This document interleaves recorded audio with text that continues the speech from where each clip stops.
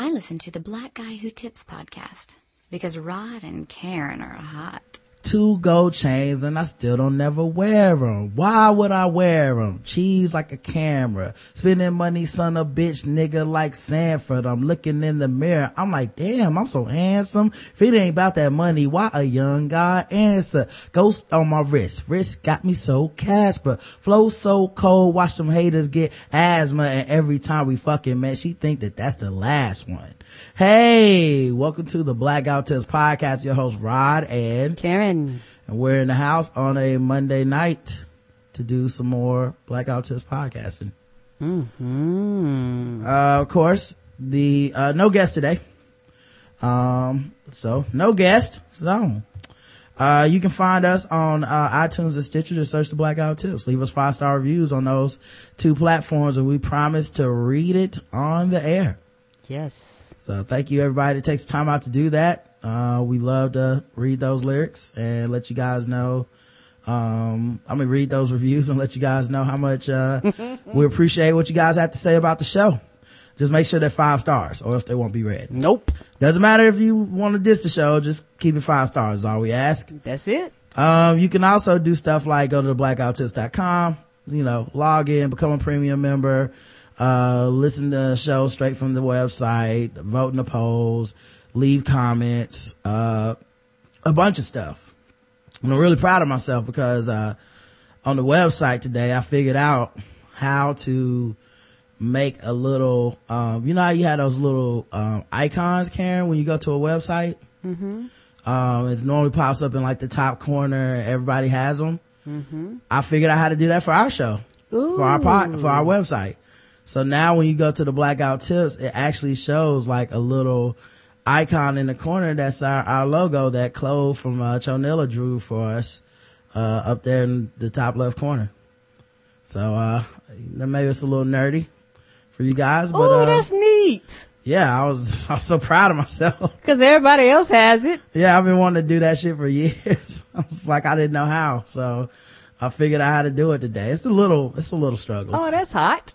Little stuff. Like also I got called by, someone saying they got my resume today and I got to tell them I work for myself and hung up. So, stuff like that. It's little things you got to find joy in, Karen. Ain't that the truth? Okay. You can, find, the show. We already said that. The official weapon of the show is the taser. Unofficial sport. Bullet ball. A bullet ball extreme. Today's podcast is brought to you by Tweaked Audio. Go to tweakedaudio.com. Put in code TBGWT, you get 33% off of nice, expensive, not expensive, high quality. That's a better word. Mm-hmm. Nice, high quality, earbuds to go in your ears, to get 33% off of, already good price. And then you also get free shipping. Oh yeah, and lifetime guarantee. So if they ever break ever, you can get you a new pair. Now I haven't had a lot of people report back saying they were broken, but everyone who has reported back and said they broke a pair immediately got a new pair. It was very easy. Right. Everybody said it was a simple process. We, own Tweaked earbuds, so we can testify for it. Karen podcasting hers. So, we always have Tweaked on all over the house. Mm-hmm. Excellent quality. And I suggest, love them. Yes. They fit your ears perfect. They don't hurt your ears. Yeah, and I can't speak, but I have small ear canals, so a lot of the standard earbuds never ever fucking stay in my ear. But these actually stay in my ear, and that's speaking a lot, because most of the time I'm like, fuck it. I always do a round ear because nothing ever stays in my ear. Exactly. So make sure you guys do that, man. I think you guys will love it. We actually have somebody in the chat right now, Housecat. I'm loving my new Tweaked Audio earbuds. Telling you guys, you get them and you love them, man. Christmas time is coming up. Mm-hmm. Order a couple pair for the family, man.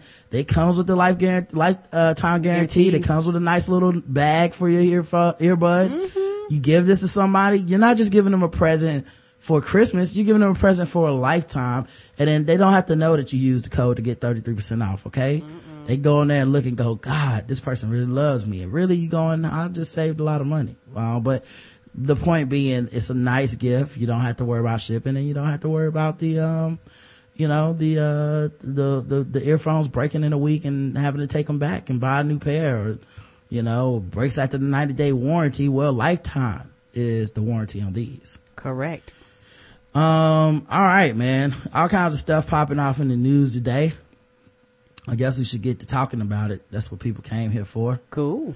Let's see what I guess let's start with the bad news first. I guess you hadn't heard of this. The governor of Missouri, Jay Nixon, has declared a state of emergency in Missouri Monday afternoon, just days before a grand jury is expected to reach a decision about whether to indict Darren Wilson, the St. Louis County police officer who killed Michael Brown in August.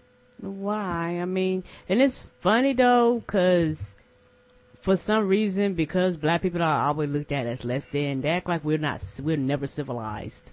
And most people that you ask already know that he's not.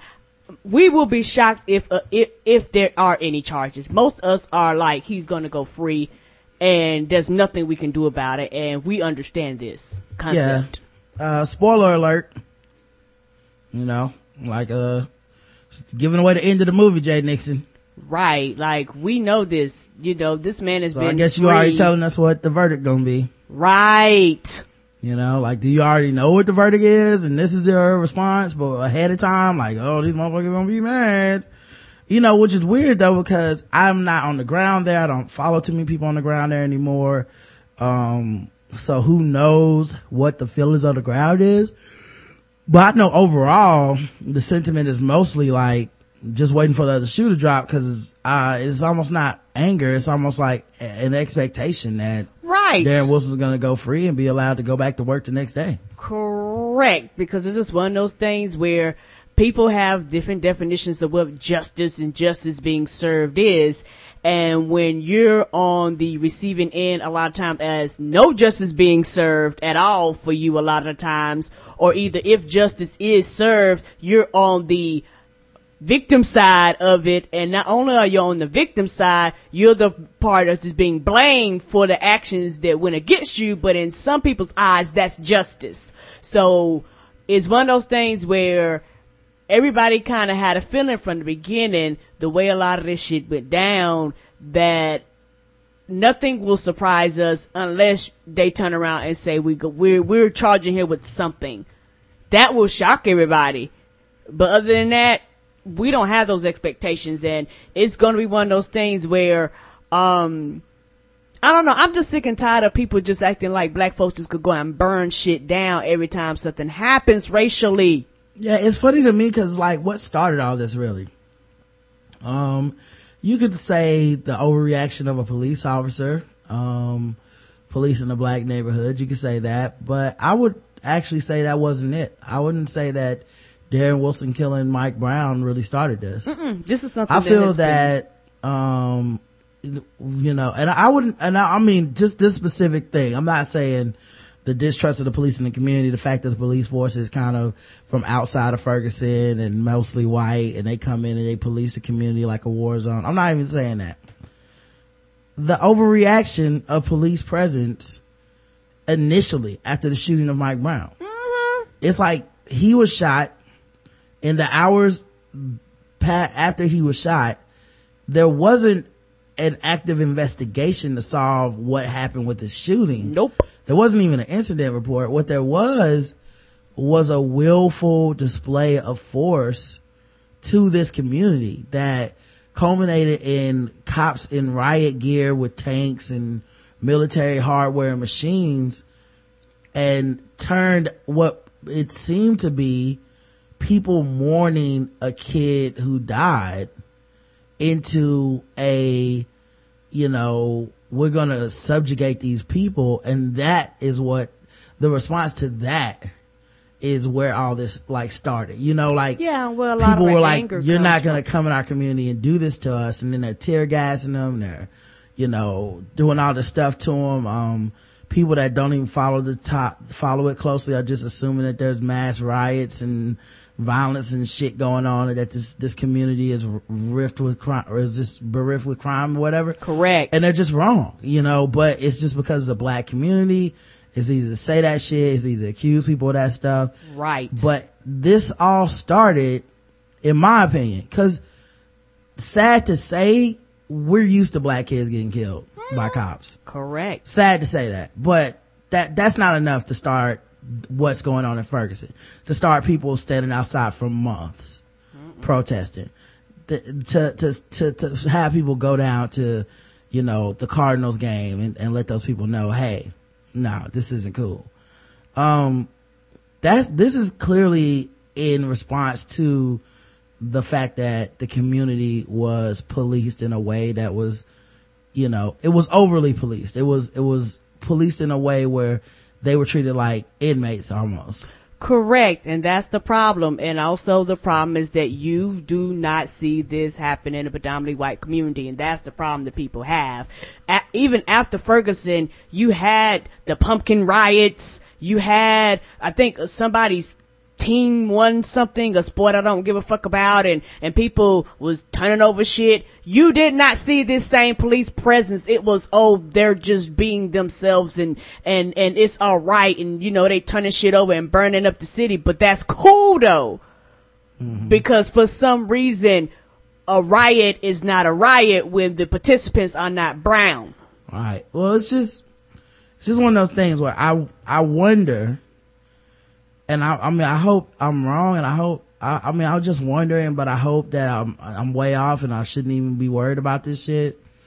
But I do wonder if it's gonna be like, because they're showing up in force again, because they're trying to put the city under what appears to be like martial law or military presence or something, a state of emergency, if they're just gonna like instigate another incident. Right. When they could just, let the people grieve. Correct. Cause they're just human beings. He's a kid like any other kid.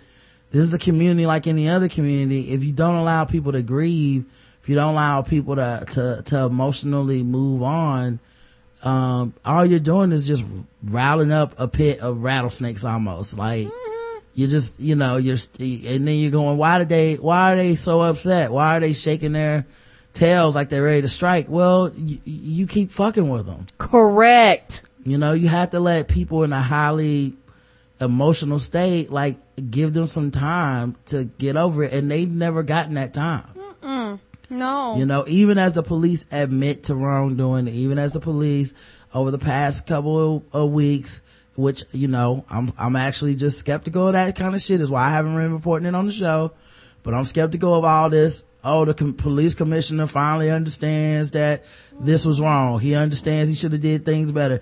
He understands. I'm not reporting that shit because I think it's all just to brace everybody for, and he's going to go home free.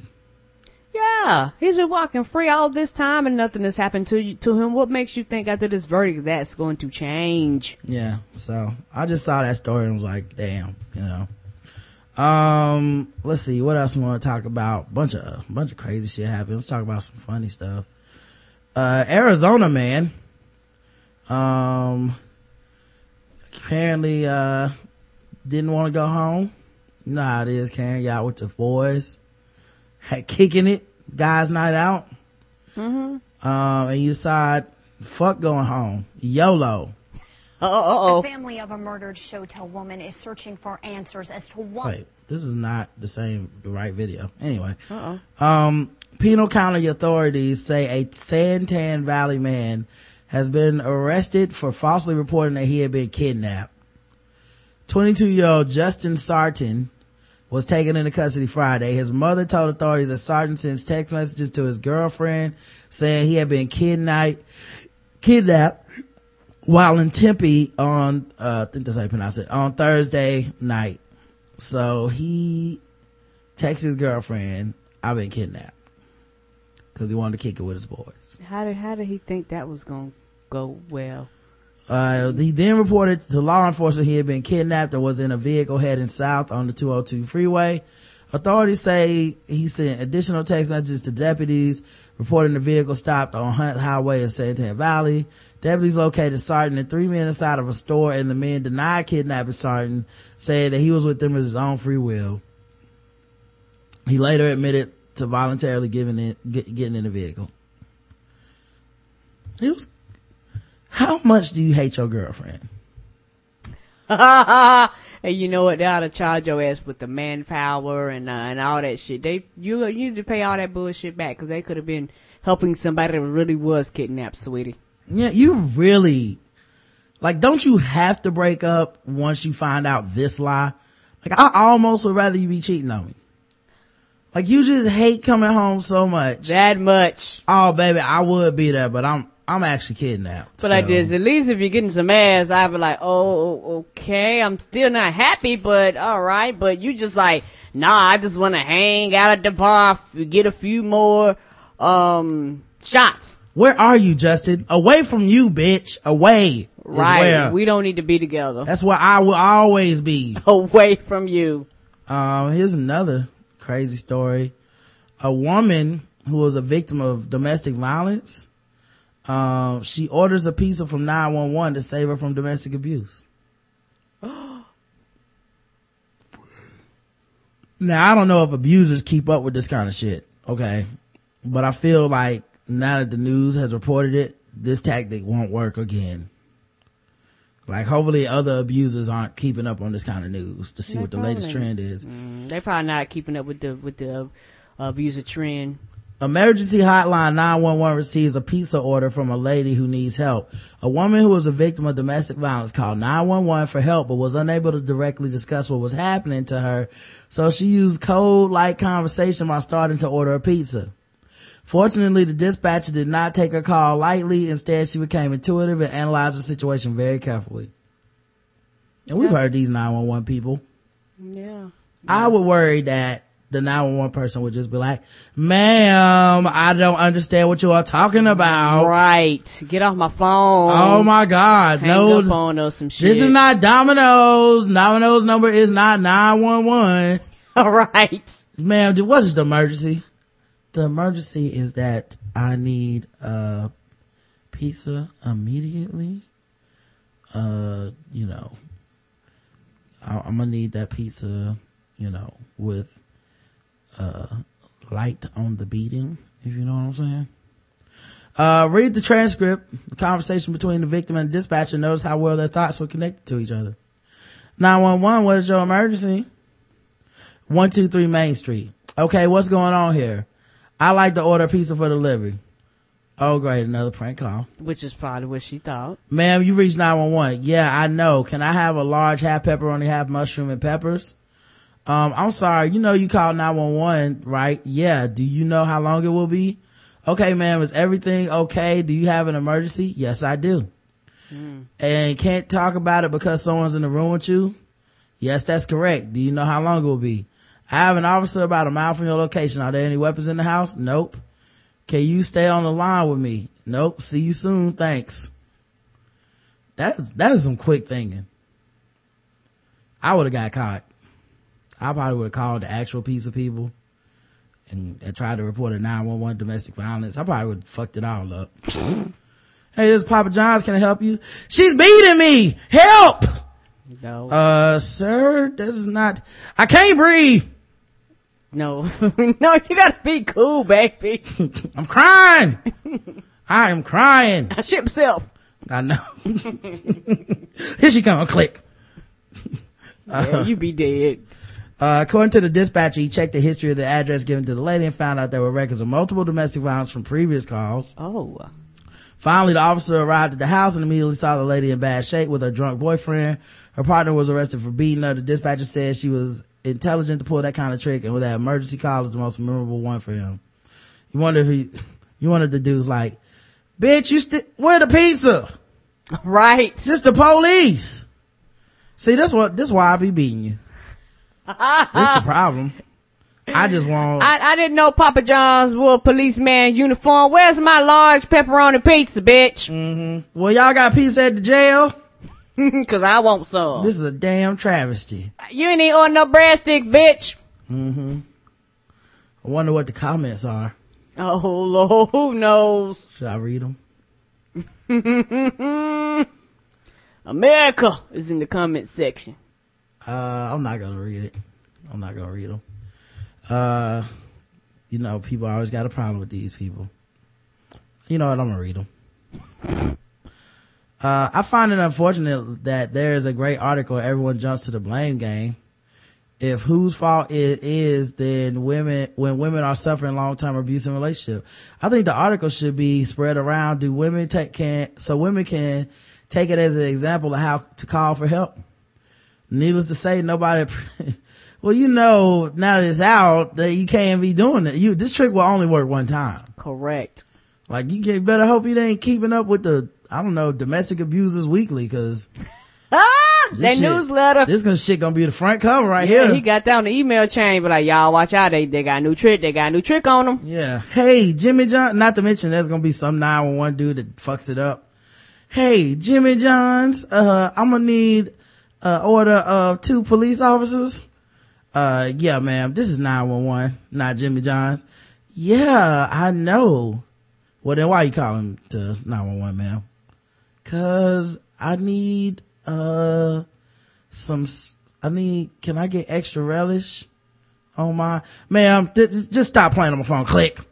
I can guarantee you. Jimmy Johns, y'all had a very rude customer that hung up on me. Bitch, who are you calling? I said have my dinner hot right now. I'm like, oh God. Not to mention 911 calls back sometimes if you hang up. Yes, they do. Especially if it's a landline. Right. Hello, this is 911. Somebody just called trying to act like it was a pizza, but I think it was a woman in distress. Sir? Oh no, don't worry about it. We got it taken care of right now. Right. And the next thing you know, y'all coming to picking up a fucking dead body. Right. Mm-hmm. I'm gonna give her a slice of the pizza, if you know what I'm saying. Mm-hmm. One dude said multiple incidents of domestic violence and she stays with him. Sounds like a masochist to me. The first time a man hits a woman, that's his fault. Every time after that is at least partially her fault for not leaving him the first time. That's Johnny Butler, who looks, let's just be honest, he looks like a man that has not seen a vagina in quite some time.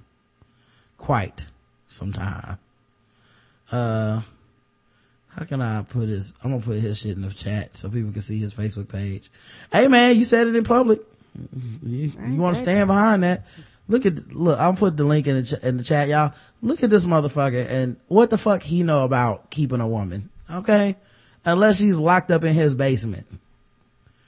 And his only, in the post on his page that's public is black teens brutally smash girl's face with a brick for being white. And it's the picture of Michelle Obama. Like what she got to do with any of this? Nothing. These are the people that go on these articles in the comment section and diss people. Anyway, I think it's genius what the woman thought of. And, who knows in the situation, what the situation is and if she'll get away from or whatever. But that, fake 911 call, fake pizza call, brilliant. I wouldn't have thought of it. Yeah, and like I say, she just happened to get a right operator who was smart enough to realize what she was doing. Mm-hmm. And ask the right questions. Here's a crazy story. Sick story. The owner of an elder care home is arrested amid sexual assault allegations. Auburn, Washington. The owner of an elder care home was arrested in Auburn, accused of raping an 83-year-old resident. It just goes to show you never know what's going on behind closed doors. Alarming allegations of abuse at an adult home. Police say an elderly Alzheimer's patient was raped, and it was captured on camera. Oh, shit. I know. Now here's the thing. It's kind of conflicting, okay, because obviously I'm against rape. Duh. But if I had to get raped, if there was no choice, I was gonna have to get raped and I had to pick the time in my life to be raped, it's gotta be when I get Alzheimer's, right? Cause maybe I'll forget. Yeah, you probably forget and you probably can't recall it when they start asking you questions, especially, as you get into further stages of it, you can't remember too much of anything. It does make me the worst kind of victim cause I can't even help the prosecution catch the person. Correct. Like if they didn't catch it on tape, this shit would probably still be going on, this sick motherfucker. Right. Or if you do have memories, everybody would still say you were crazy. Yeah, but Juice from Sons of Anarchy probably wish he had Alzheimer's right now. I'm just saying. KIRO 7's Deborah Horn is live outside that adult care in Auburn. This is a very disturbing story, Deborah. Extremely so, Monique. You know, there are actually 2 adult care homes here, both of them owned by Laszlo Molnar. But it is here that Auburn police say he raped a woman in his care. Auburn police are calling this adult care facility a house of horrors for at least one 83-year-old Alzheimer's patient living here. Oh, I just saw a lot of ambulance, picking up all those elderly people. Neighbor Sally Robles told us she watched in surprise last night. I don't have any idea, so my husband told me something wrong. What was wrong, say police, was revealed on a granny cam the family set up in the woman's room. Granny cam? Is this new? Apparently so. Granny cam sounds like people that are in the gilf porn setting up like webcams or something. That's weird. That, and a lot of people do like the baby, the baby cams. A lot of people they want to be sure that their loved ones are taken care of properly. I feel bad for all the dudes that logged into grannycam.com and got a disappointment. Right. Bunch of Alzheimer's patients and shit. Right. 83-year-old woman, but people talking about fucking rape has to do with sex and sexuality. Nope, it's about that power. What did she have on? Okay, what behavior? Did she get drunk around them? Was that what it was? What did she have on? False teeth? Right. She got drunk. What she have? Gray hair? She got drunk wearing her wig. Yeah, what she have? Arthritis in her hips? What is we talking about here? That's why you can't party too hard, old ladies. You go out partying, you wake up, can't remember what happened. It's your fault. 100% your fault. And then you falsely accuse these people of rape. Now you're ruining his college career. The family apparently had suspected some type of abuse was occurring. What the camera showed realized their worst fears. Basically surveillance images of the alleged assault. Upsetting even seasoned investigators. I can't even imagine watching that as a family member. Right. Because they saw it first. I was like, wait a minute. Is he going for grandmama's titties? That's not right. Right. I mean, it's a very disturbing crime. The 67-year-old owner, Laszlo Molnar, was booked into the Score jail in Des Moines. When we Googled the home's address, it came up on the website, A Place for Mom. Its entry reads, "We are dedicated to treat our client like our parents." And this is all we found on the state DSHS website, an outline of services the home provides. All of it sobering to neighbors. It looks clean, it looks neat. None of the services said rape. Apparently, that interesting. That was the service you had to, specially request. Must have been a perk. Guardrails are up, but it just goes to show you never know what's going on behind closed doors. Now, all 11 patients who were here were removed from the home and taken to the hospital. But because many of them have dementia, they really can't say whether something happened to them. So they were to have medical examinations to determine whether they, too, are victims. As for the owner, we expect him to have a bail hearing tomorrow. Live in Auburn, Deborah Horn, Cairo 7 Eyewitness News. Because for somebody like him who's preying on these people, it's just one of those things where, they got to do that because, of course, they can't tell you. They can't really communicate. It's almost like children. They can't tell you. They really can't communicate with you. They're liable to forget. Or if they do remember it, it doesn't come out in a proper manner where it makes sense or where you can connect the dots to what they're saying. Mm-hmm. And it's just one of those things where it wouldn't surprise me after they did this investigation. More people in the house have been abused. Yeah, and I mean, if you have dementia, you're probably like 83, and like now you just got to get like your butt probed or some shit, and you're like, what are y'all doing this for? Correct. You don't even know what's happening to you. Crazy, man. This sick motherfucker. Yeah, done lived all your life, and now's the time to be sticking shit up your ass. Okay. Yeah, I mean, they should have known someone. They were like, because her family has to feel horrible. She probably was like, don't put me in a home. I want to stay with y'all. It's like, oh, grandma, stop being a baby. Oh, you're always complaining. Nothing's going to happen to you. But they might beat me or do something crazy to me. Nothing's going to happen to you, granny. Good grief. But I heard they rape old folks. Who wants to rape an 83-year-old woman with Alzheimer's? Are you stupid? Apparently somebody does. And then this shit. And it's like, oops. And she can't even say, I told you so, cause she don't remember telling him so. Right. She don't even remember the conversation. Can't even say she's right. Sad, man. Let's keep the rape theme going here, guys. Okay. Mama June and her daughter have, they've been having some issues. Okay. First of all, did you know Mama June at one point had, charges against her for not paying child support? No. Because after the molestation came out about her first daughter, they probably took her away. They took her away. Right. That makes sense. And then she was supposed to be paying child support and she didn't. How long did she think this was going to last? Mama June stiffed the woman who took care of June's daughter after she was molested by June's boyfriend. This according to Georgia prosecutors who filed a criminal case against her. June's mother, Sandra Hale, became guardian of Anna, aka Chickadee, in 2003, a year after Mark McDaniel forced a girl who was 8 at the time to perform oral sex on him. When the guardianship was created, June was required to pay her mom $100 a month in child support. That's it. What the hell is $100? You can't do a goddamn thing with $100. But fast forward to 2009 when Henry County DA filed criminal contempt charges against June, claiming she was behind on her payments for $4,144.62 behind. According to legal documents obtained by TMZ, June was behind due to willful and continuous refusal to comply. The DA threatened her with jail if she didn't pay. The mugshot was taken in the contempt case. The DA dismissed the contempt charge 3 months after it was filed, presumably because June belatedly paid. So you get your cow taken away from you because you can't stop fucking with a pedophile who molested her. You don't believe her story, and then she gets taken into your mom's custody, and you're like, fuck that, I'm not giving you $100 a month for child support.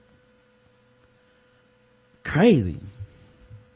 But yeah, it's one of those things where people ain't shit, and sometimes ain't shit people get TV shows and they don't realize that these cameras follow you around and tell the world how much of an ain't shit person you really are. Yeah, you just want to be like, the cameras are on.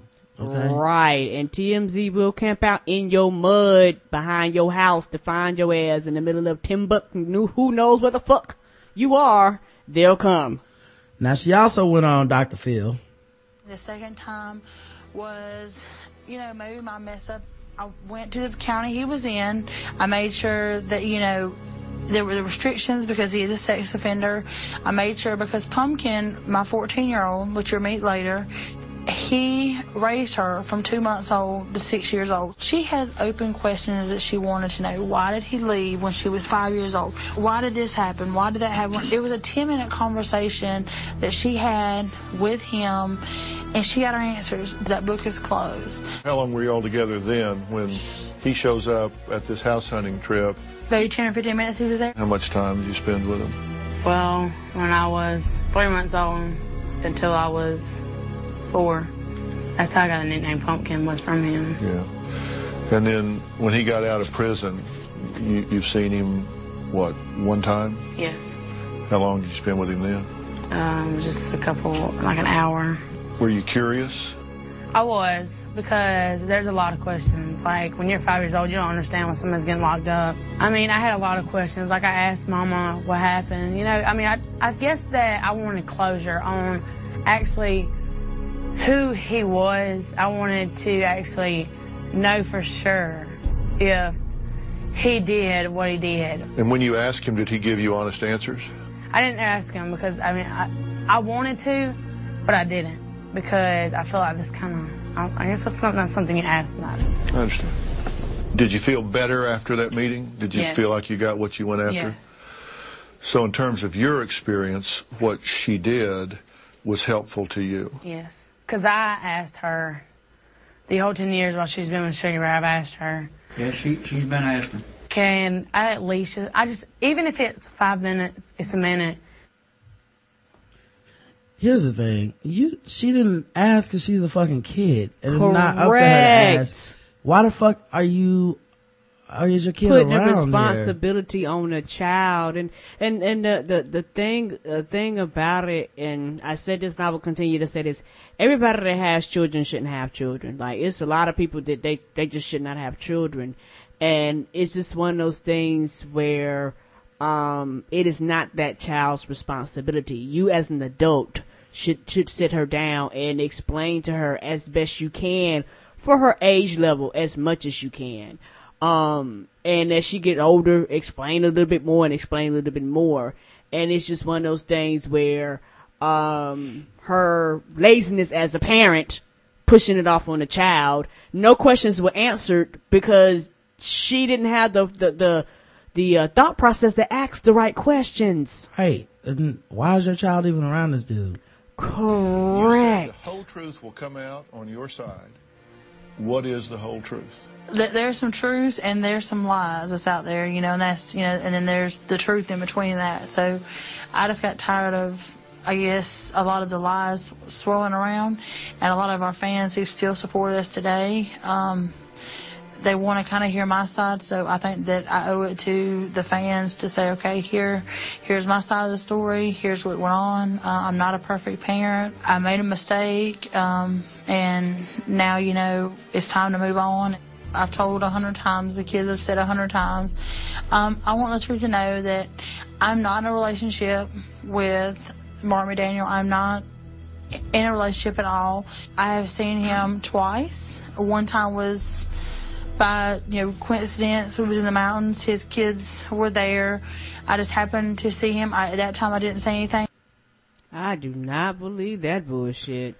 Coincidence in the motherfucking mountains. She couldn't even answer the question correct. Like, right. It's gonna be some lies and some truth and some lies between the truth and the lies, and the lies, the truth relies, and the lies, numbers never lie. Yeah, she just thought she could do whatever she wanted to do and it wouldn't be an issue. And I honestly, from the bottom of my heart, I think that she didn't think it was an issue dealing with this dude. I also noticed she Cuban beat that second meeting. She said, it was two, I saw him twice. One time was coincidence in the mountain, the other time, and then she never said what the other time was. Yeah. Cause it's probably a scheduled hookup, like, hey, let's hang out. Right, and the first time was probably a scheduled hookup. Mm-hmm. He just randomly just happened to be in the forest with Yogi Bear, and you took your ass out there and met up with him. I don't believe this.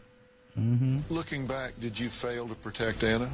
I do in a way feel like I failed to protect Anna, but I didn't know. And she admitted that too. I was at work when all this happened, so I knew nothing about the incident. She never had come to me, anything, the whole time it was happening. Nah, I don't believe that bullshit either. Now here's what's funny. She wants us to believe that when Anna says this stuff happened while she was at work, so she didn't know about it. But she wants to Cuban B that part where Anna said, I told my mom, and then she said, right, I don't believe you. Why would you try to do this to me? You're hurting me, and why are you trying to break up this family? I believe that's exactly what she said, because a lot of parents say that, and especially when you're dealing with a lot of women who feel like a dick is worth everything. It's more than their child, it's more than their family, it's more than life itself, just to have a man, and it's not that goddamn important. You will be alright. Your child is being abused, and that is an issue that needs to be addressed, and that motherfucker should have left you and your child's lives. She need to have a whole row of steel reinforced seats, because you can't be out here like it's like that reality TV money is so good that you out here chasing this shit. You're on Dr. Phil. You know what I mean?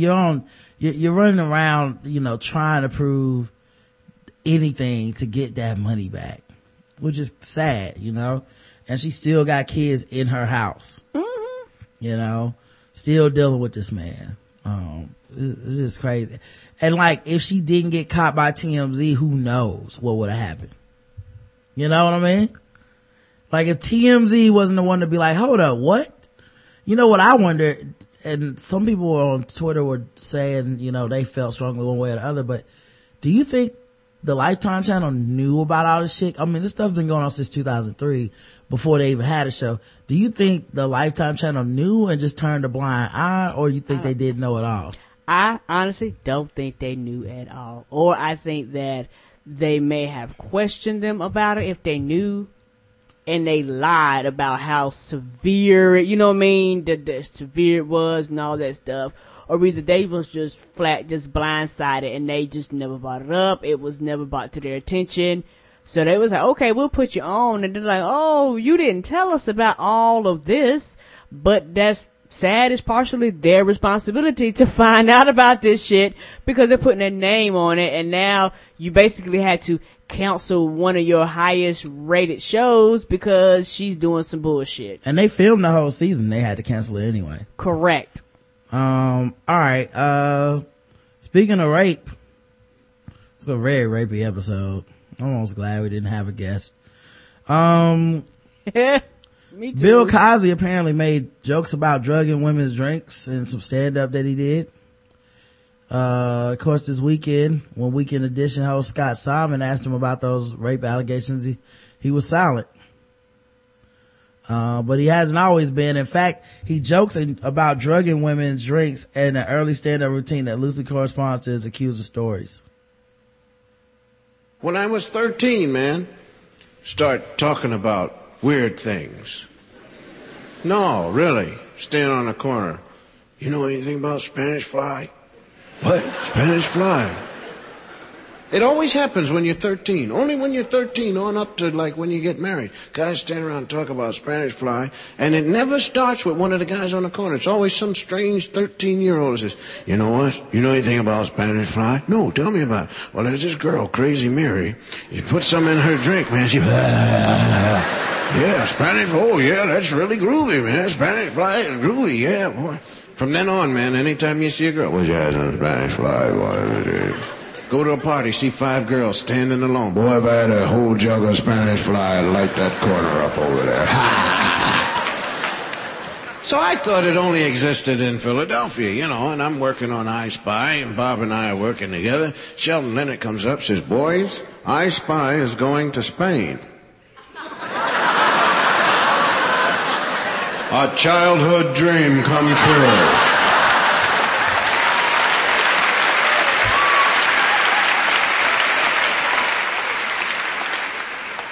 I said to Bob, you know, because he's gonna be getting his rape on, Karen.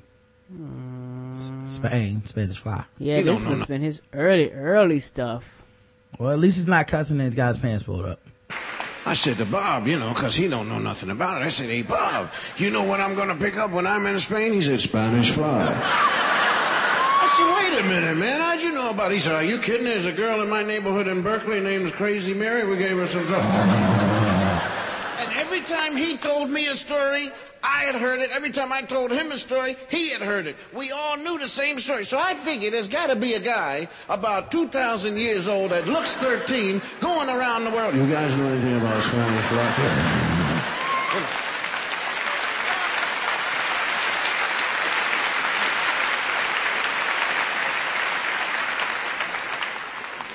So Bob and I, man, we're just saying, going to get some Spanish fly, love it.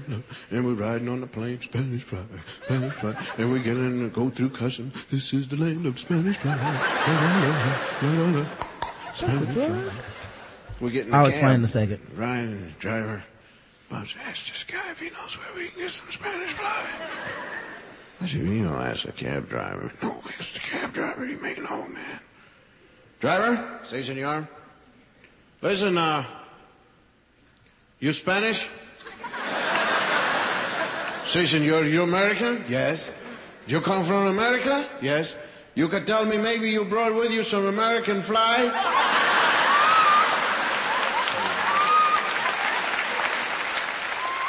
Alright, so Spanish fly is something you add to like a drink or something that's supposed to make women be crazy horny. And, you know, with his, history, you know, and these accusations that he's being, you know, been the subject of, right? It's all taking women, adding something to a drink, and fondling or sexually assaulting them. So, just saying. No, this is not on fleek. This is off fleek. But yes, it's just funny because it's just ironic because, I don't think his stand-up was, I'm gonna be raping these women, but no, and his real life was. Right, and it really wasn't even that funny. Yeah, I mean. Okay. I thought I was the only one going, this is not your best work, sir. Yeah, I mean, I like the bit at the end. It's a long build up for you have American Fly thing, but, I'm not one of these people that's like gonna try to like shit on him retroactively, like, oh, he was never funny, but that I remember that joke from when I was a kid. I've owned his records. My dad owned his records and would play them and shit, but it's it's just, that's the first time I've heard it's that. It's just funny that's something he joked about that long ago. Another victim came forward for Bill Cosby. I'm not sure how many this is we're up to publicly, but it's getting up there. A lot. Well, I was in a situation where I was moved to New York, and I was put into a very, very controlled environment where I was allowed to go from home to my acting classes, and if I had any events to go with Bill, that was it. And it was a very slow, very methodical, very manipulative situation. He was very slowly breaking me down, getting me very dependent on him.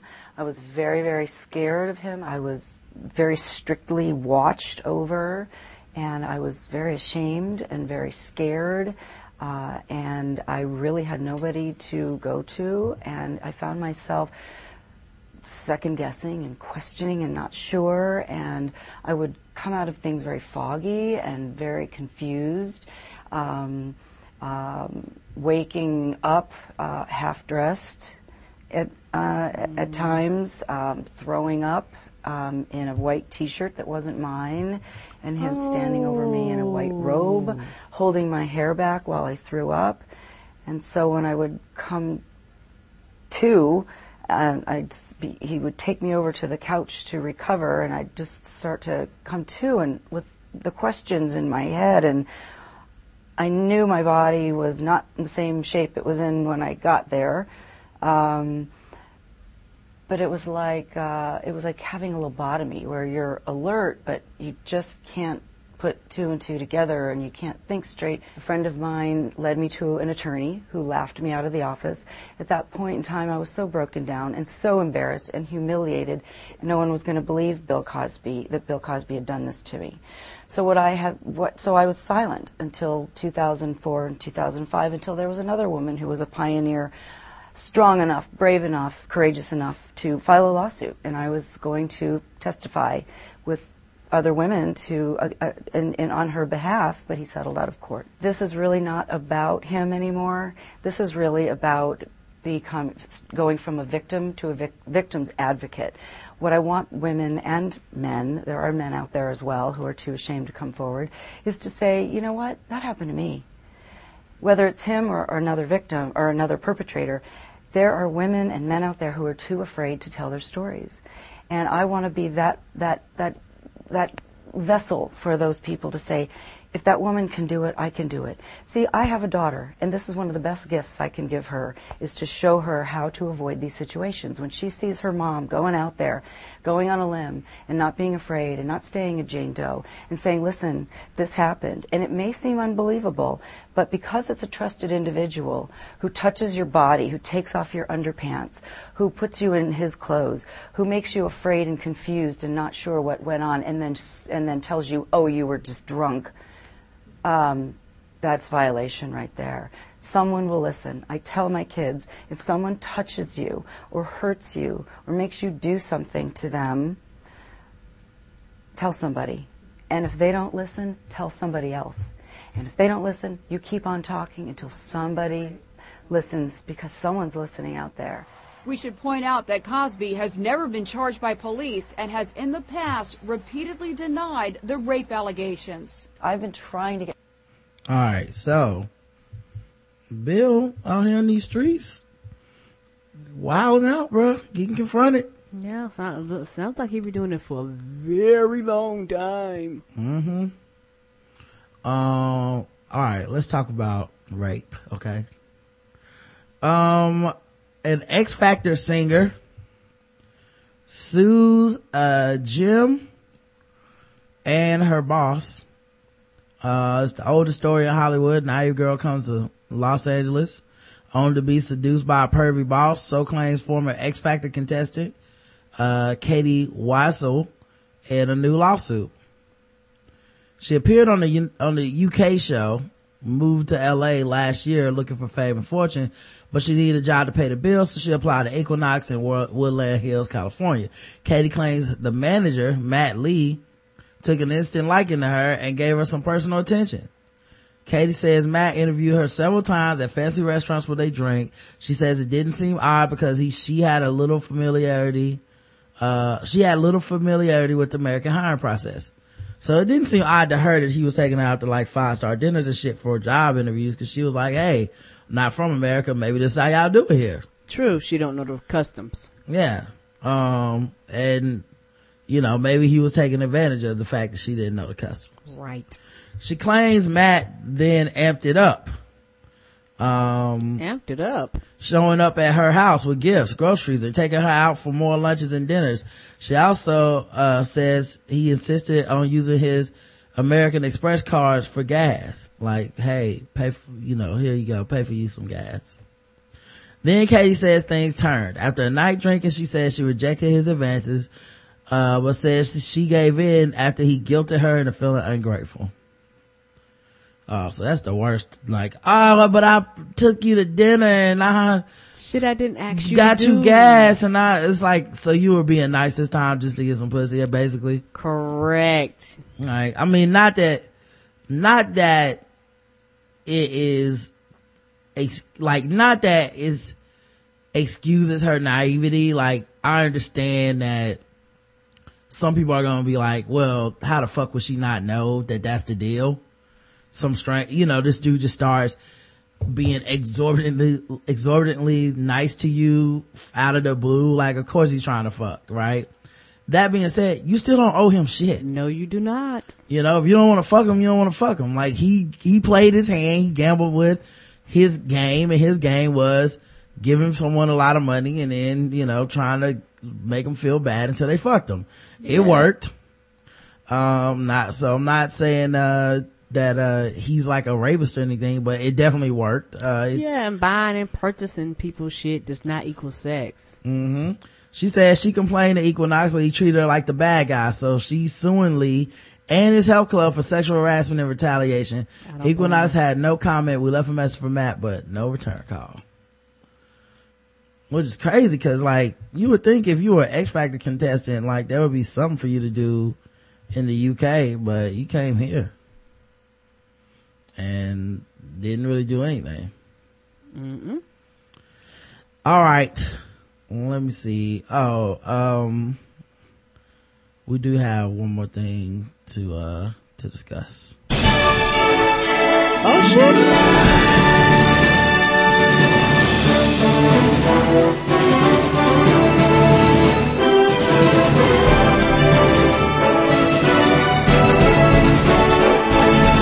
Breaking news. Solange Gate Day 297. I don't even know what day it is, but we have more breaking news, Karen. Did you know Solange Knowles got married? She had a wedding this weekend. I heard. I didn't even know it until they was like, she getting married. I was like, well, damn, I didn't even know she was engaged. Mm-hmm. Now, her wedding was kind of crazy because, like, everybody know all their business. Like, every picture, every dance, all the stuff. It's like she did hers and just was like, fuck it. You got a camera phone, upload that shit to Twitter, Facebook, whatever. Right. I don't care. Like, everybody else, all these celebrities are like really doing the, low key, like, I will sell my wedding before I let you have it, She's like, why? Fuck it. An entire weekend of pre-wedding festivities, including a group movie night and rehearsal dinner. The big day arrives Sunday, November 16th, around 100 guests, including J. Crew creative director and president Jenna Lyons and singer Janelle Monáe. They started arriving at the Holy Trinity Church, also known as the Marigny Opera House. Okay. around 1:30 p.m. Everyone was dressed in different shades of white. So much for that whole only the bride wears white rule. So it's like a white party / wedding, you know? Okay. I'll put some of the pictures in the chat. Like, people have been gushing all over this, because to me, I feel like Solange is the Kelly Rowland of the Knowles family. Mm-hmm. Where everybody just loves and roots for her. Even people that hate Beyonce root for her out of spite. People that genuinely love Solange everything. root for her. You know, like, she is the Kelly Rowland of the actual Knowles family. But yeah, that's her picture with her husband on the balcony. And I like that she wore like a white pantsuit. That's dope. It's like a white jumpsuit, like, boom, I'm rocking this. What you gonna do about it? Yeah, fuck a dress. My day, bitch. Like, her outfit just screams my day. Which is cool, you know, cause I feel like so rarely do we get the, you know, my day. It's like everyone has the same fucking dream. A white dress and I'm gonna walk on the heads of 1,000 ponies and all this shit. And Onlooker tells us that they were giggling about it and didn't seem bothered at all. Short time later, Knowles and Ferguson arrived on white bicycles. The bride, 28, wore a breathtaking Stefan Rowland jumpsuit with an attached cape and adorned her bike basket with white roses. Sadly, the groom's ride got a flat tire and he was forced to walk it part of the way. And Onlooker tells us they were giggling about it, didn't seem bothered at all. Soon after, the couple made their entrance and the Knowles went inside to change into her Humberto Leon for Kenseth floor-length gown and cape. Yeah, everything name brand. Woo. While her older sister Beyonce arrived with her husband Jay-Z. Source closest to Solange tells us Beyonce was just there as a supportive sister and didn't take any of the spotlight. Nope. Yeah, you can't do that, man. You gotta play the back. Kim and Kanye mad because Jay actually went to this wedding. Of course, it's the sister-in-law. Big difference, dog. Jay was taking care of Blue Ivy while Beyonce was celebrating with her family. It didn't look like they had a worry in the world. After the ceremony, the venue was transformed into a small reception location. Guests were treated to a 4-course seated dinner on white linens with gold silverware and 2 long tables that ran the length of the massive opera house. The locally catered southern menu included shrimp and grits, oyster, and artichoke bisque. Papier de poulet. That's French for chicken. I don't know. I bet you that was delicious. And bread pudding and pineapple Foster for dessert. Mm-hmm. And did you see Blue Ivy when they rode up in there with her hair was just puffed up in the wind? It was so precious. Oh, I didn't see that, man. They showed them like coming in with her. Oh, it was beautiful. Was Northwest there? No. Cause you know they trying to make them babies be the Highlanders of babies. Right. They gonna make them babies fight to the death. What the fuck? After the ceremony, the blowout then raged on as all the guests loaded into 3 large party buses, which drove to Esplanade Street, where a live band played and the group danced for 10 blocks. Coincidentally, one bus called the Boom Boom Boom, which is the former name of the NYC Standard Hotel nightclub where Solange, Jay-Z, and Beyonce were partying after the Met Gala in spring, when Solange and Jay's infamous elevator fight went down. But if there was any lingering tension between the family, it wasn't apparent. Y'all mad? They over it. Right. It was just a blip. Of course shit goes down with $1 billion on the elevator. Of course. That's so crazy. Shit, for some of y'all, shit go down when it's $2.50 in the elevator. So what the fuck? Beyonce and Jay-Z were totally into it and so affectionate. They both kept putting their hands on each other's butts and they were dancing up a storm. Beyonce and Jay-Z were so friendly and everyone and very gracious. They seemed genuinely happy. They were having the best night.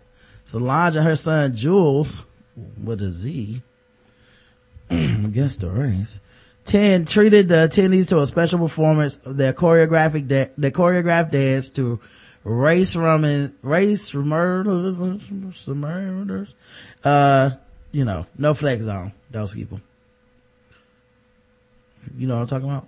No flex zone. Yeah, her and her son danced to that. Oh, it was fun. It was funny too, man. I saw it.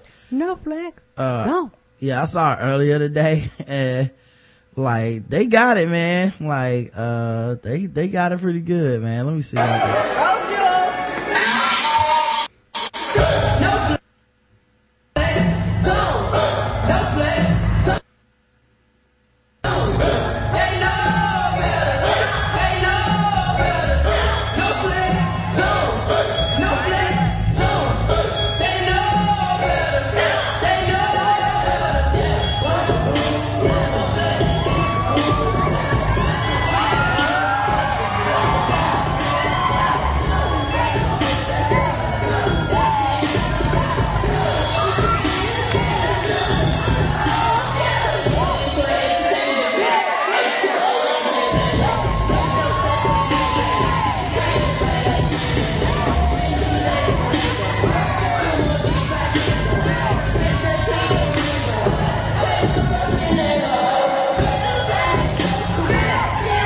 It's adorable, right?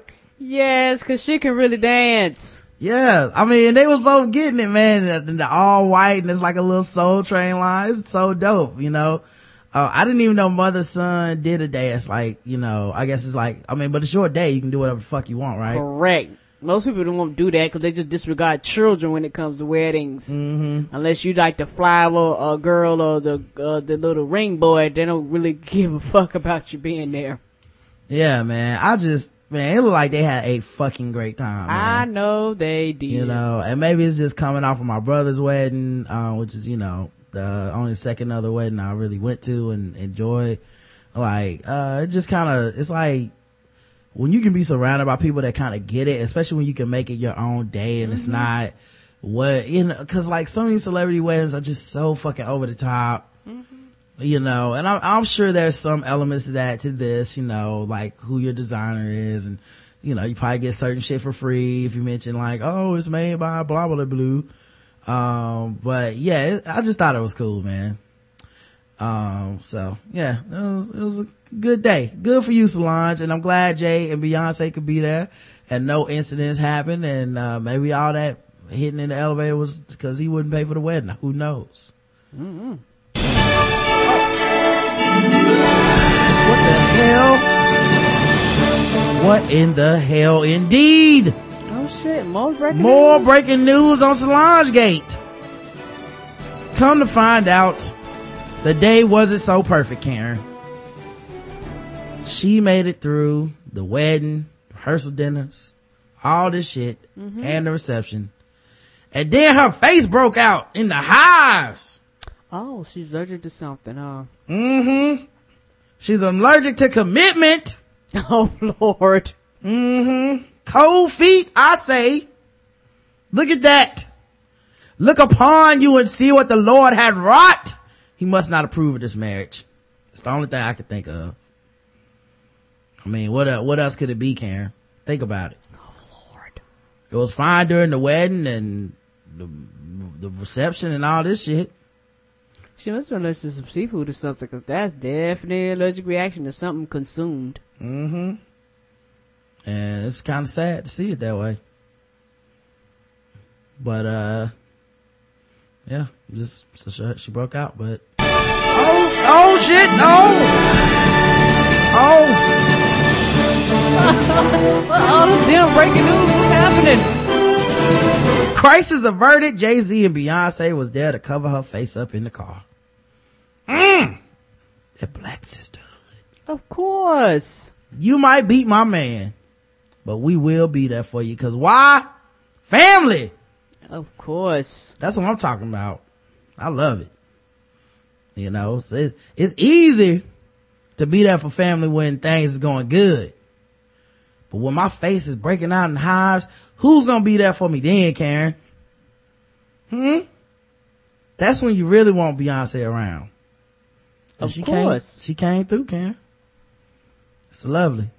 I love it. Love black love. Love black sisterhood. All right. Let's see. Let's talk about some other stuff. Apparently, oh yeah, here's something. Jaden and Willow Smith did an interview, and Gawker was like, this interview is nuts. It's so crazy, right? And I mean, they're 16 and 14. Jaden's 16, Willow's 14. Right. Young, black, affluent kids. Correct. I'm curious about your experience of time. Do you feel like life is moving really quickly? Is your music one way to sort of turn it over and reflect it? Willow says, I mean, time for me, I can make it go slow or fast, however I please, and that's how I know it doesn't exist. Jaden says, it's proven that how time moves for you is dependent on where you are in the universe. It's relative to being in other places. But on the level of being here on Earth, if you are aware in the moment, 1 second lasts longer than a year.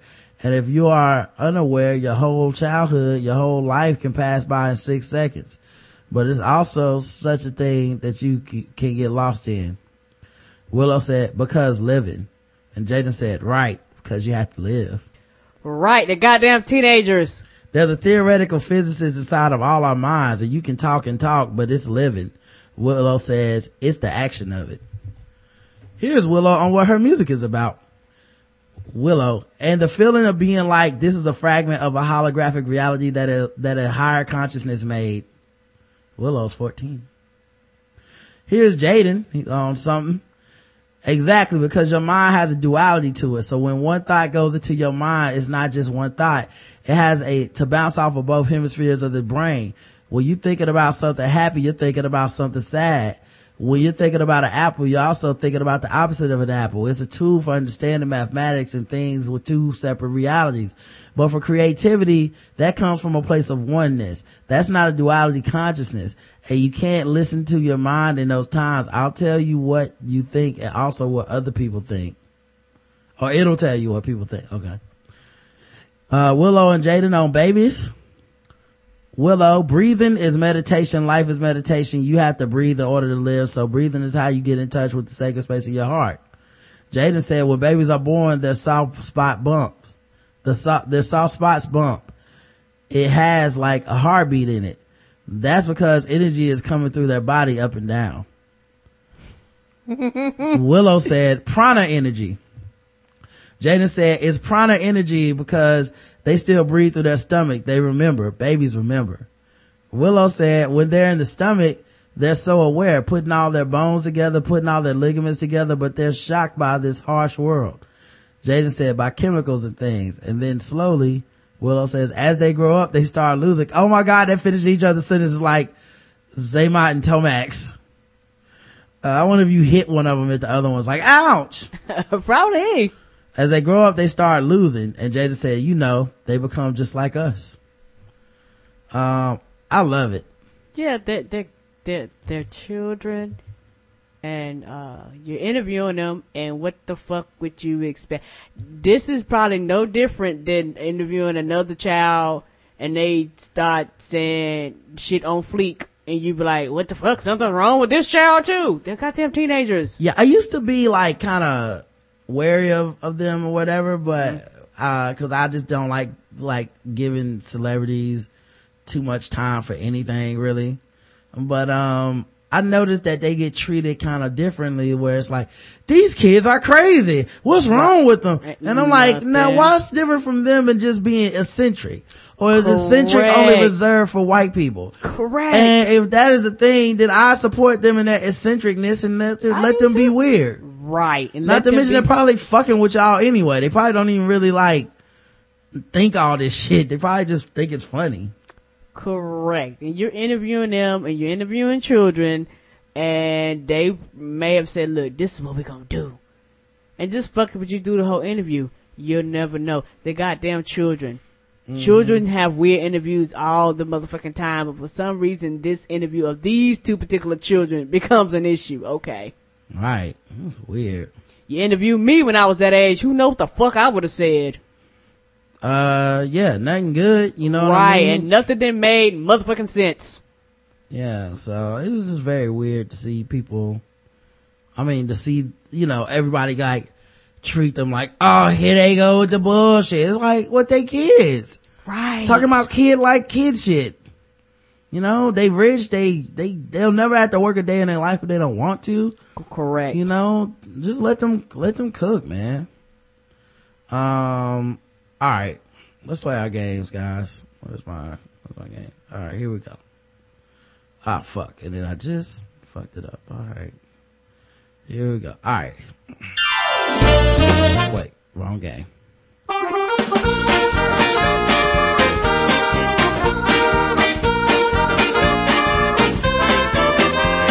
Just fucking with those black people. We're just fucking with those blacks. We're just fucking with black people. That's right, guys. Time to play the game that you all know the rules to. It's fucking with black people, where we score articles in 0 to 100 in intervals of 25 on how much we feel fucked with as black people. Today's contestants, everybody. Karen, give me a number. You know what? We're gonna do 5 today. All right. 5. The uncensored FBI letter to MLK was found hidden in the National Archives. In the fall of 1964, the New York Herald Tribune ran a story with the headline, FBI chief called Martin Luther King the most notorious liar in the country. J. Edgar Hoover, then the director of the FBI, had found himself in the defense after King, perhaps the most prominent civil rights activist of the 50s and 60s, accused the Bureau of not enforcing civil rights law and using Jim Crow-era tactics to suppress blacks. Hoover's real reasoning for labeling King a notorious liar, however, was based on information he and few others were privy to: the details of King's sex life. Despite knowledge among King's inner circle, he had never been publicly known as a Lothario, but Hoover planned to out him, with hopes of soiling his reputation and derailing the civil rights movement. The New York Times Magazine recently published an uncensored letter from the FBI to King. In it, the author threatens to release news of King's extramarital affairs, information which was ascertained through FBI wiretaps in the King's home, office, and various hotel rooms. So it's like, we know you're getting on these women. We'll tell everybody. Now stop trying to get rights. The letter was written anonymously. It is later confirmed by the Senate to be the work of Hoover. Despite the intended authorial misdirection, it has long been proof of Hoover's malicious crusade against celebrated activists.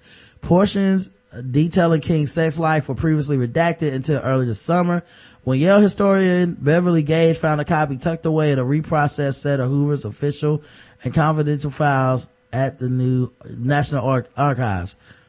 Lend your sexually psychotic ear to the enclosure, the letter warns.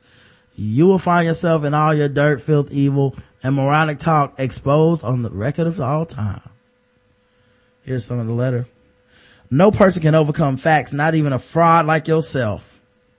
Lend your sexually psychotic ear to the enclosure. You will find yourself and in all your dirt, filth, and evil moronic talk exposed on the record for all time.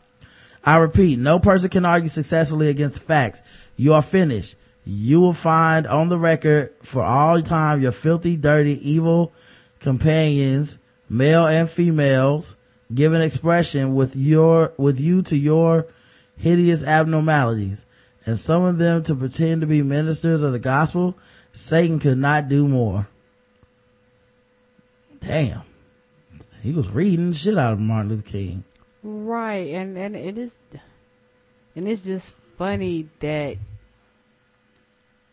him wanting rights for everybody, and even the right to fuck all the hoes you want to fuck, is probably included in that category too. He may have already had that right, seems like. Right. And this is what, right. This is one of the things where you're like, we want to tarnish your name so bad because we really don't give a fuck about the people that you're trying to represent. Let's say you was out there doing something we approve of. Would we go through this great of a effort? No. Mm-hmm. He says, also, cause he had more. What incredible evilness. It is all there on the record. Your sexual orgies. Listen to yourself, you filthy, abnormal animal. You are on the record. You have been on the record. All your adulterous acts, your sexual orgies extended far into the past. This one is but a tiny sample. You will understand this. Yes. from the various evil playmates on the East Coast to, and he blanked something out, and the others are on the West Coast and the outside the country. You are on the record, King. You are done, man. But it didn't stop there. The final paragraph hints at an attempt to get King to commit suicide. King, there is only one thing left for you to do. You know what it is, but there is but one way out for you. You better take it. The FBI thought this would work.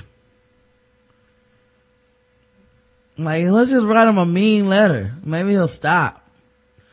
Luckily, where's the powerful, Rod? Where's the powerful?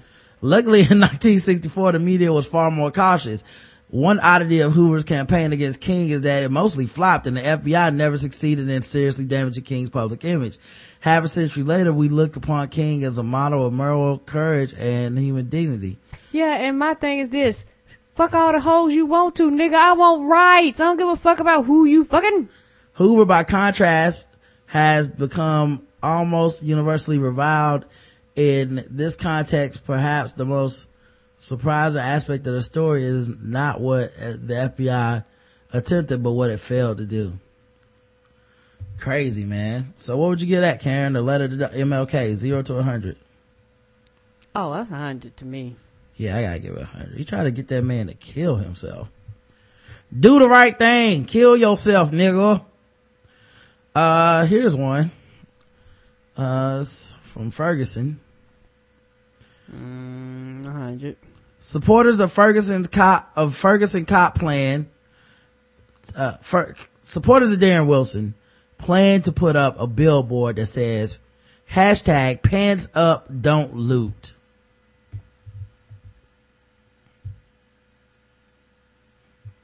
Pants up, don't loot. Now we already know that the hashtag hands up, don't shoot was a viral thing, and many protesters are saying that when they go protesting, but apparently pants up, don't loot is going to be the one for people that support Darren Wilson. That's corny. Y'all need a better slogan person. You need a better hashtag man. Now it's just one supporter.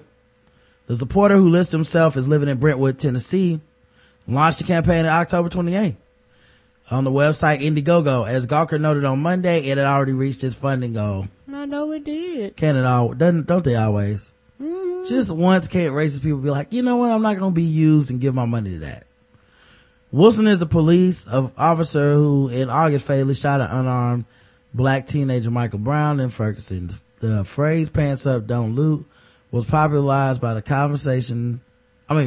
conservative National Review as a response to the chant commonly recited by supporters of Brown, hands up, don't shoot. So a newspaper came up with that, or helped popularize that phrase.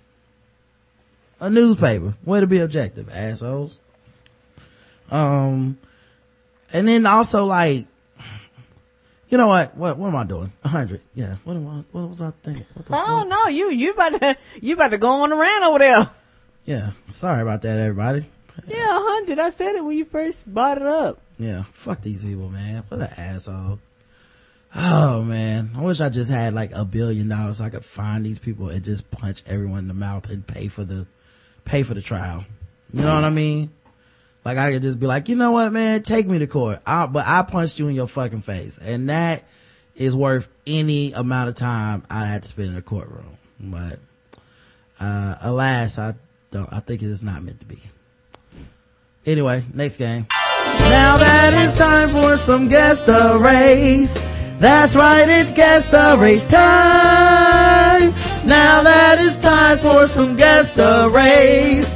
That's right, it's Guess the Race time.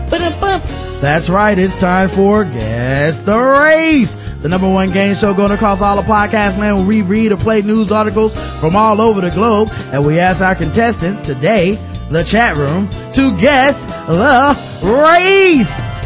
And the chat room is racist. All right, let's get it on. Here's our first article. Fresno State, California. Shout out to Nick Jew. She said she liked getting shout outs. And we love you, so if we find out it's there, we'll shout you out. It's close to Oakland, right? Yeah. Oakland County. I never been. She know more than I do. Where she's from. Fresno State University police confirmed KMPH Fox 26 News last night. A man was arrested on campus accused of bestiality. Wonder if I can find like the YouTube video. I know it's a news clip. Hold on 1 second. Cause, the clip I have, it won't play on the computer, and I'm trying to just play the news clip if I can find it. Cause it was, Fox News that covered this. Fifth year computer engineering student at Fresno State University was arrested for having sex with a sheep. According to Fox News. Was he trying to keep warm with the wool? I don't know. That shit itches. I wouldn't know if it itches or not, Karen. I've never had sex with a sheep. Not me either, but wool was arrested on campus, now accused of bestiality. KPH Fox 26 News investigative reporter Eric Rosales breaks the story and joins us now from Fresno State Sheep Unit on how the student was caught. Eric? Sheep. Well, Monty, as of right now, the university is not releasing the name of the student, only that he was a computer engineering student. It was Tuesday morning, early Tuesday morning, just 2 days ago, that campus police were called out to this sheep unit here on the campus of Fresno State.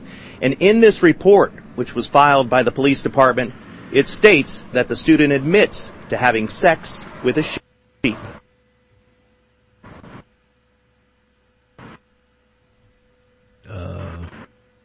Stop freezing, please. What the fuck? Fresno State. Okay, I don't even know what's happening. The animal work. Son of a bitch. Science major say they heard. All right. Let me just guess the race of the sheep, y'all. Guess the race of the sheep. See what you guys think. But let me just read some of it. According to Fox News, a female student heard noises come from the sheep unit and called security. Guess what they found? A guy with his pants down on top of one of the sheep. But it gets better. When asked what he was doing, the student alleged he was wrestling cattle. It would have been a great excuse, except there's 0 cattle in the pen, just sheep. I'm just out here looking for me some lamb chops. Some lamb cut up. Chopping them lamb cakes down. Yes, he was. Oh man. You think, like, one good thing just about nice and furry. Yeah, one good thing about fucking a sheep is, like, after you come, the cleanup is easy. You just wipe it off on the sheet and go back to sleep. Shit, you won't be able to tell. They're all the same color. But let me see what the chat room is saying for the race. One who also fucked the grace of the sheep. What are y'all guessing? This is crazy. I'm not reading these. Well, I guess I'll read them. Y'all just gonna be wrong. One who also fucked a cow, sucked her udders like titties, and used her milk to make cheese. White boy put some Spanish fly in the sheep's drink. If I can't rape old women, I might as well get some sheep booty white. White. ISIS hazing gone wrong. One whose mama is also a sister, hillbilly cracker with no teeth white. Fast tail sheep, white street harasser. There are better ways to enjoy the comforts of wool white though. Only white people fuck farm animals. Why would wrestling cattle be an acceptable response?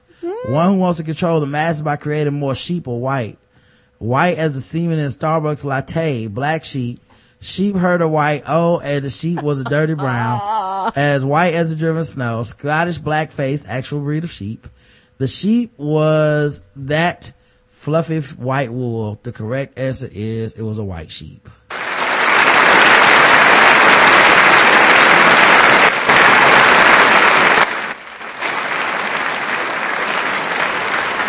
And many of you missed it.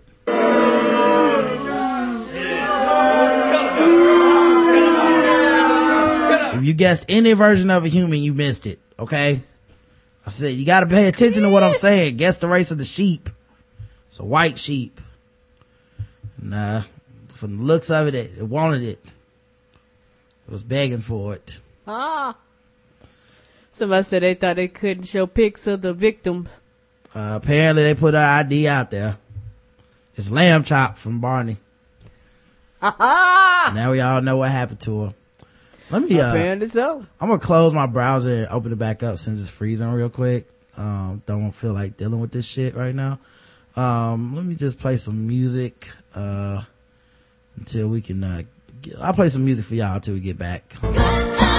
Anytime you need a payment. Good time. Anytime you need a friend. Good time. Anytime you're at the under. Not getting hassled, not getting hustled.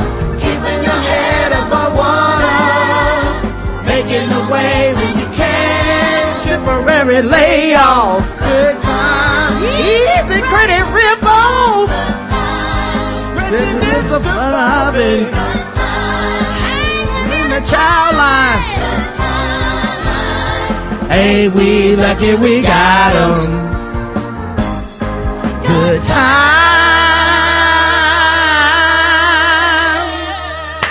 Dynamite. All right. We're back to Guess the Race. Most of you are 0-1 because y'all was guessing humans and shit. Rapper with no record is facing life in prison for making an album that was promoting gang violence. What? 100. Ground, a local man with no criminal record facing a lifetime behind bars for cutting a rap album. Brandon Duncan, a.k.a. Tiny Do, has rapped with stars like Lil Wayne. New at 6, 10 News reporter Michael Chen joins us. And Michael, prosecutors say using a little-known law to charge him will keep San Diegans safe? Well, that safety is definitely one factor as law experts eye this case closely. Tiny Do is a documented gang member and a well-known rapper of gang violence, and prosecutors say that should be enough to put him in prison. You gon' need a free shirt after these bullets get me a t-shirt. Brandon Duncan, a.k.a. Tiny Do, boasts a big following with rap music dissecting gang life, including his new album, No Safety. You was pushing that dope, ain't no safety on this pistol. Duncan and 14 other gang members in court since Thursday, charged in a gang conspiracy involving 9 local shootings since April 2013, as a judge mulled over a possible trial. Prosecutors calling upon a state law put in place by voters in 2000 but not used until now. It allows for the prosecution of gang members if they benefit from crimes committed by other gang members. Though Duncan has not been tied to the shootings, prosecutors argue Duncan's rap songs promoted gang violence. We're not just talking about a CD of anything, a love song. And that he benefited from the shootings because his gang gained in status, allowing him to sell more albums. The goal of the law, extra powers aimed at gang crime. To put it in perspective, in San Diego, a third of all crimes are committed by gang members. But Duncan's attorney calls the charges a reach. Nothing in his lyrics actually say go out and do a crime. Nothing in his lyrics specifically reference any of these shootings, yet they're trying to hold him liable under a conspiracy theory. We took the case to law professor Alex Kreit, who says the case may run into constitutional problems, starting with freedom of speech. Where does it end if that's the basis of liability? Is Martin Scorsese going to be prosecuted if he meets with some mafia members before he makes his next film? And arguments just wrapped up without a decision on whether these charges will in fact move forward. The hearing resumes Monday morning. We'll let you know what happens. Michael Chen, 10 News. 100. Karen, you gave away the rights just now. Oh, I'm sorry. Yeah. It's 100. Sorry, I'm fucked with. So, all right, guys, no guess the race for this one, since Karen just told y'all what the race is. Oh, I'm sorry. Here's some of his music. Posted up on 43rd with the chirp in his phone. You could tell that the Southeast was his home. More male than the rest of the pushers. Cause he had a clack, clack, clack, clack in the bushes. Let's go. First you get it out the rap, right? Then you put it in a pot and grind it down till as fine as you can get it, right? Then you take this baking soda shit, right? I ain't gonna tell you how much, that's up to you. You put it in this bitch, You mix it up real good, put some water on that bitch, and boil it up. A whole pail of this shit, we be mailing this shit. Scanning the help for those that be telling we flip. Fuck your gang, I just my clientele get a brick. He can make a deal and get the nail in them zips. That goes too spicy when you're known for gang hits. The FEDs that be on your main days click. Trying to figure out where you let the cane sit. 6 in the morning, bang, the bracelets. Shackles, now you with the homies. Same one of them that wrote you said take flicks for me. If it wasn't for the shovels and the dodo, I probably would've stacked a million off a drug flipping. Will I make it? Who knows? As wicked as I'm written it. Fuck whose hood it is. I got a tip to get. The homie need a lawyer, he got trip or a hot one. My mama need to get off the block cause a hot sun. Matrix in the ghetto, the bangers high tech. Cross towns with choppers trying to creep through the jet. Your niggas pointing fingers trying to find out who's shit. Trivial pursuit. I'm still drug flipping. Rock for rock, any day go making it killing. Switch my game up from buying those easy. Yeah, you know, gotta take him in prison for that. I'm sorry. That looks like some crime to me. So, and the race was black, everybody, so Karen ruined it. Yes, I'm sorry. It's alright, it's alright. I know we already played it, but I was fucked with. Let's try another one then. This time, try not to ruin it, Karen. Try not to be fucked with. A British man killed his dad and then hacked up his 350-pound corpse before placing the pieces into storage boxes he used as a TV stand. Oh my. Nathan Robinson allegedly murdered taxi driver William Spiller, 48, at his apartment. The 28-year-old is then accused of using a box cutter, hacksaw, and saw to dismember the body. Goddamn. Robinson allegedly cleaned up the bloody mess before taking $12,250 of his dad's cash and fleeing 450 miles north to Glasgow. That's a lot of work. While north of the English border, prosecutors said when he then sent a series of text messages that he pretended were from his father. Jurors at Winchester Crown, the alleged killing, the court heard that on the day of the alleged killing, a downstairs neighbor visited to complain about a pink liquid oozing through his ceiling. Oh. It was the blood. It later emerged that the substance was diluted blood. The man, who has not been named, said he spoke to Robinson at the door and claimed he seemed calm, just normal. Spiller's body was found more than 4 weeks later. Cops searched the fly-infested property and were stunned to find body parts stuffed inside a series of plastic boxes. A TV had been placed on top, and gruesomely, Spiller's head had been hidden inside of a filing cabinet. Oh. Wonder if it was filed under the letter F. Well, fuck you, Dad. Robinson was reportedly confessed to killing his dad and dismembering the body, but he denies the murder. What? I didn't murder him. The trial which is expected to last 3 weeks, continues Thursday. I guess the race of Mr. Robinson. Let's see, chat room says he knew who his father was, white, says Chuck Spears. Tajeezy says he put the lotion on the skin or else he gets the whip again, white. Shav, British slang for white, says Cow's Cat. People's Critic says his apartment must have smelled like hell, but that's not a race, is it? Derek says white kid who didn't get his daily dose of Starbucks semen. Oh my. Whiter than the sheep from the other story when she got penetrated, says Leonard Brothers. Joe Spacely, his father would not pick up black people, so a white man had to kill him. Limey Cracker, son of colonizer bastards, white. Chopping up a body takes too much dedication and commitment, and we all know black folks don't have those qualities, so I'm going to guess white. That's what Black Rob said. The liquid was the same color as his toe, pink. Oh. The real life Dexter, real white. The correct answer is white. Everyone got that one. Good job.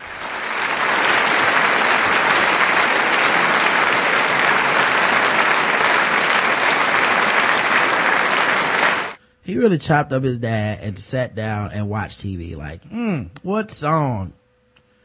Other than Killing You Tonight. Alright, let's go to the bonus round.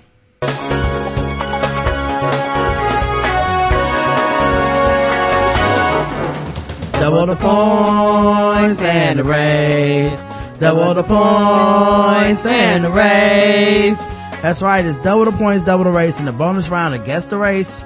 So far, everybody's all over the place, including that one gimme that Karen just threw out there. Let's see if you can get the last one right. Let's see. Here's one. Actually, no. Let me go back. Let's use this one. The lure of Facebook is too great sometimes. Even for those who know it's the last place they should be. This modern truth allegedly lies at the core of an arrest by police in Riversville, California. Eduardo Rodriguez, 35, was wanted since 2003 on homicide charges, but police had lost track of him. However, an injured LAPD officer recently thought he'd spend his time searching yet again for the fugitive. Man, doesn't that suck? You just get caught because somebody just had some extra time. You are looking at brand new cell phone video right here of federal authorities outside the home of one of the LAPD's most wanted fugitives, and there he is.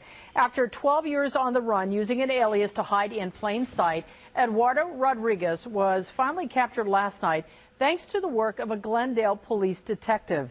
NBC4's Tony Shin spoke to the suspect's fiancée, and Tony is live right now in Riverside, just outside of the family home. Tony.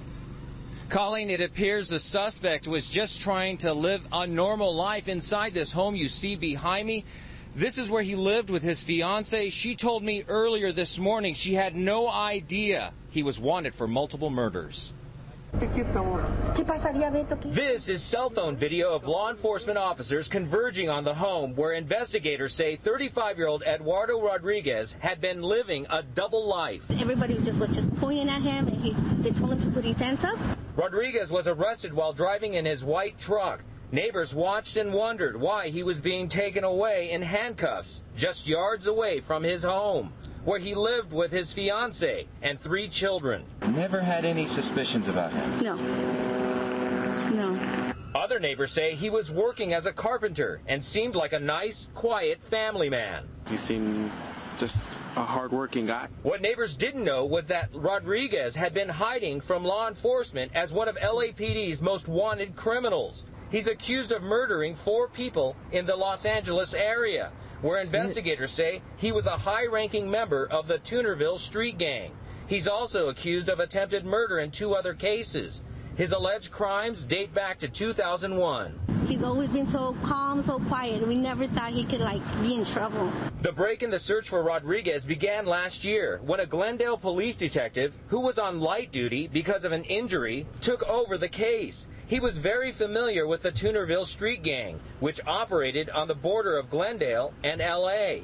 Recently, he spotted pictures of Rodriguez on the Facebook profiles of friends and family members, including Rodriguez's fiancée. And that's what led them to this home. You see the people, and you see how they're look so nice and calm, and you don't know what's behind all, those persons. What are they thinking? Just within the past few minutes, his fiancée arrived here at the home with their kids. They've been gone all afternoon. She would not talk to us. Investigators say Rodriguez went by other aliases and would often hide in Mexico. Earlier this morning, his fiancée confirmed to me that he would indeed go down to Mexico and then come back home. Reporting live in Riverside, I'm Tony Shin, NBC4. All right, so Guess the Race of Mr. Eduardo Rodriguez. Let's check the chat room and see what they have to say. Oh, is it moving slow or something? Mm-hmm. Oh, okay. All right. Ain't we lucky we got him? One who's taking all the jobs. One with a waterfall on his back. He lived in a double life, but they all lived in the same house, Mexican. Oh. Hoped his amigo didn't write any rap lyrics. Me no speak English, said no one ever Mexican. Latino. One who prays to Jesus. First cousin to Wilmer Valderrama, Latino. Beaner, who got lucky, Latino. Goya, one whose wetback helped him slip into the U.S. to make beans and kill folks, Latino. Not lucky enough, he was arrested in his white truck. 10 other people were also inside. Latino. Damn it. Shit. You guys are so racist. One who wakes me up several times a week fucking with these leaves. Oh. The correct answer was Latino. All of you got it right.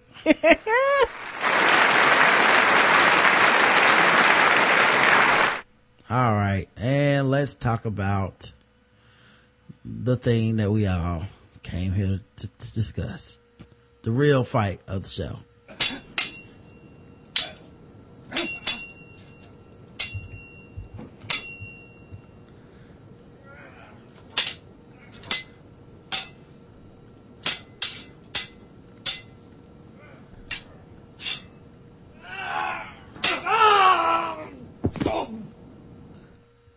The judge in Pascagoula, Mississippi, set Johnny Romero, the 18-year-old Ocean Springs man accused of stabbing his neighbor to death with a samurai sword Friday, set his bail at $100,000 during an initial appearance in court this afternoon.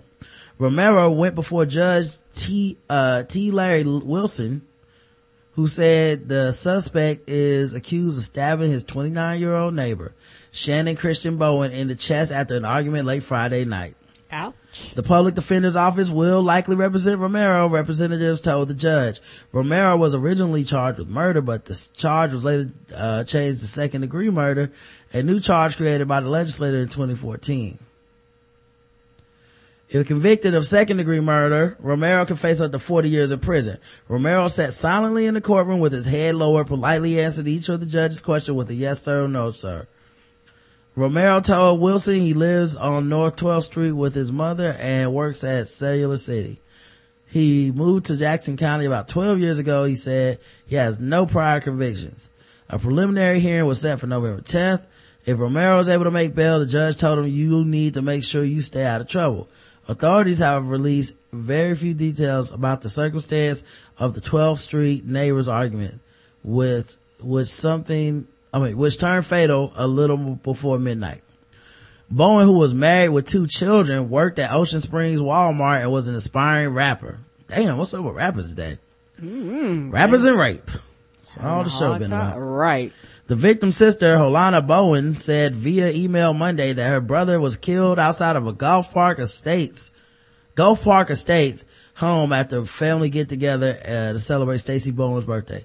Later on that night, my brother was outside. We do not know all the details as to what happened outside. My sister-in-law was in the house. I heard a loud noise. She got up to see what was going on and went by the door. My brother came in, stabbed and bleeding to death. I wonder if it was like one of those delayed cuts like the anime where like his head was on for a while, then it just fell off, and then it was like it separated. Right. Yeah, blood everywhere. Bowen's 4-year-old son heard the commotion and came into the room. She said Shannon Bowen died very quickly in front of his wife and child. Yeah. Aww. Yeah, it's not a game, people. We gotta get some safety from these motherfuckers with swords. Yeah, you ought to be charged. Let's get this guy off the streets. We don't need to deal with his kind around here. Show him how we do. All right, man. It's been another episode of the Blackout Tales podcast. We'll be back tomorrow with an episode of Day Walking with, if everything works out, it'll be at least us and Justin. If everything works out though, it might be us, Justin, Jess, and Josh. So keep your fingers crossed. That's our crew from the Ratchet Hatchet. You said we have to push it back. Yeah. And so it might be at 7 p.m. tomorrow. So we'll see. Just follow. This is why you should follow us on Spreecast so that you get the email and you know what time everything is going to happen and pop off, and everybody can be excited for it. But we'll be back tomorrow. Go to tweakedaudio.com, put in code TBGWT, get all your discounts. And that's it for now. So until tomorrow, I love you. I love you too. Mwah.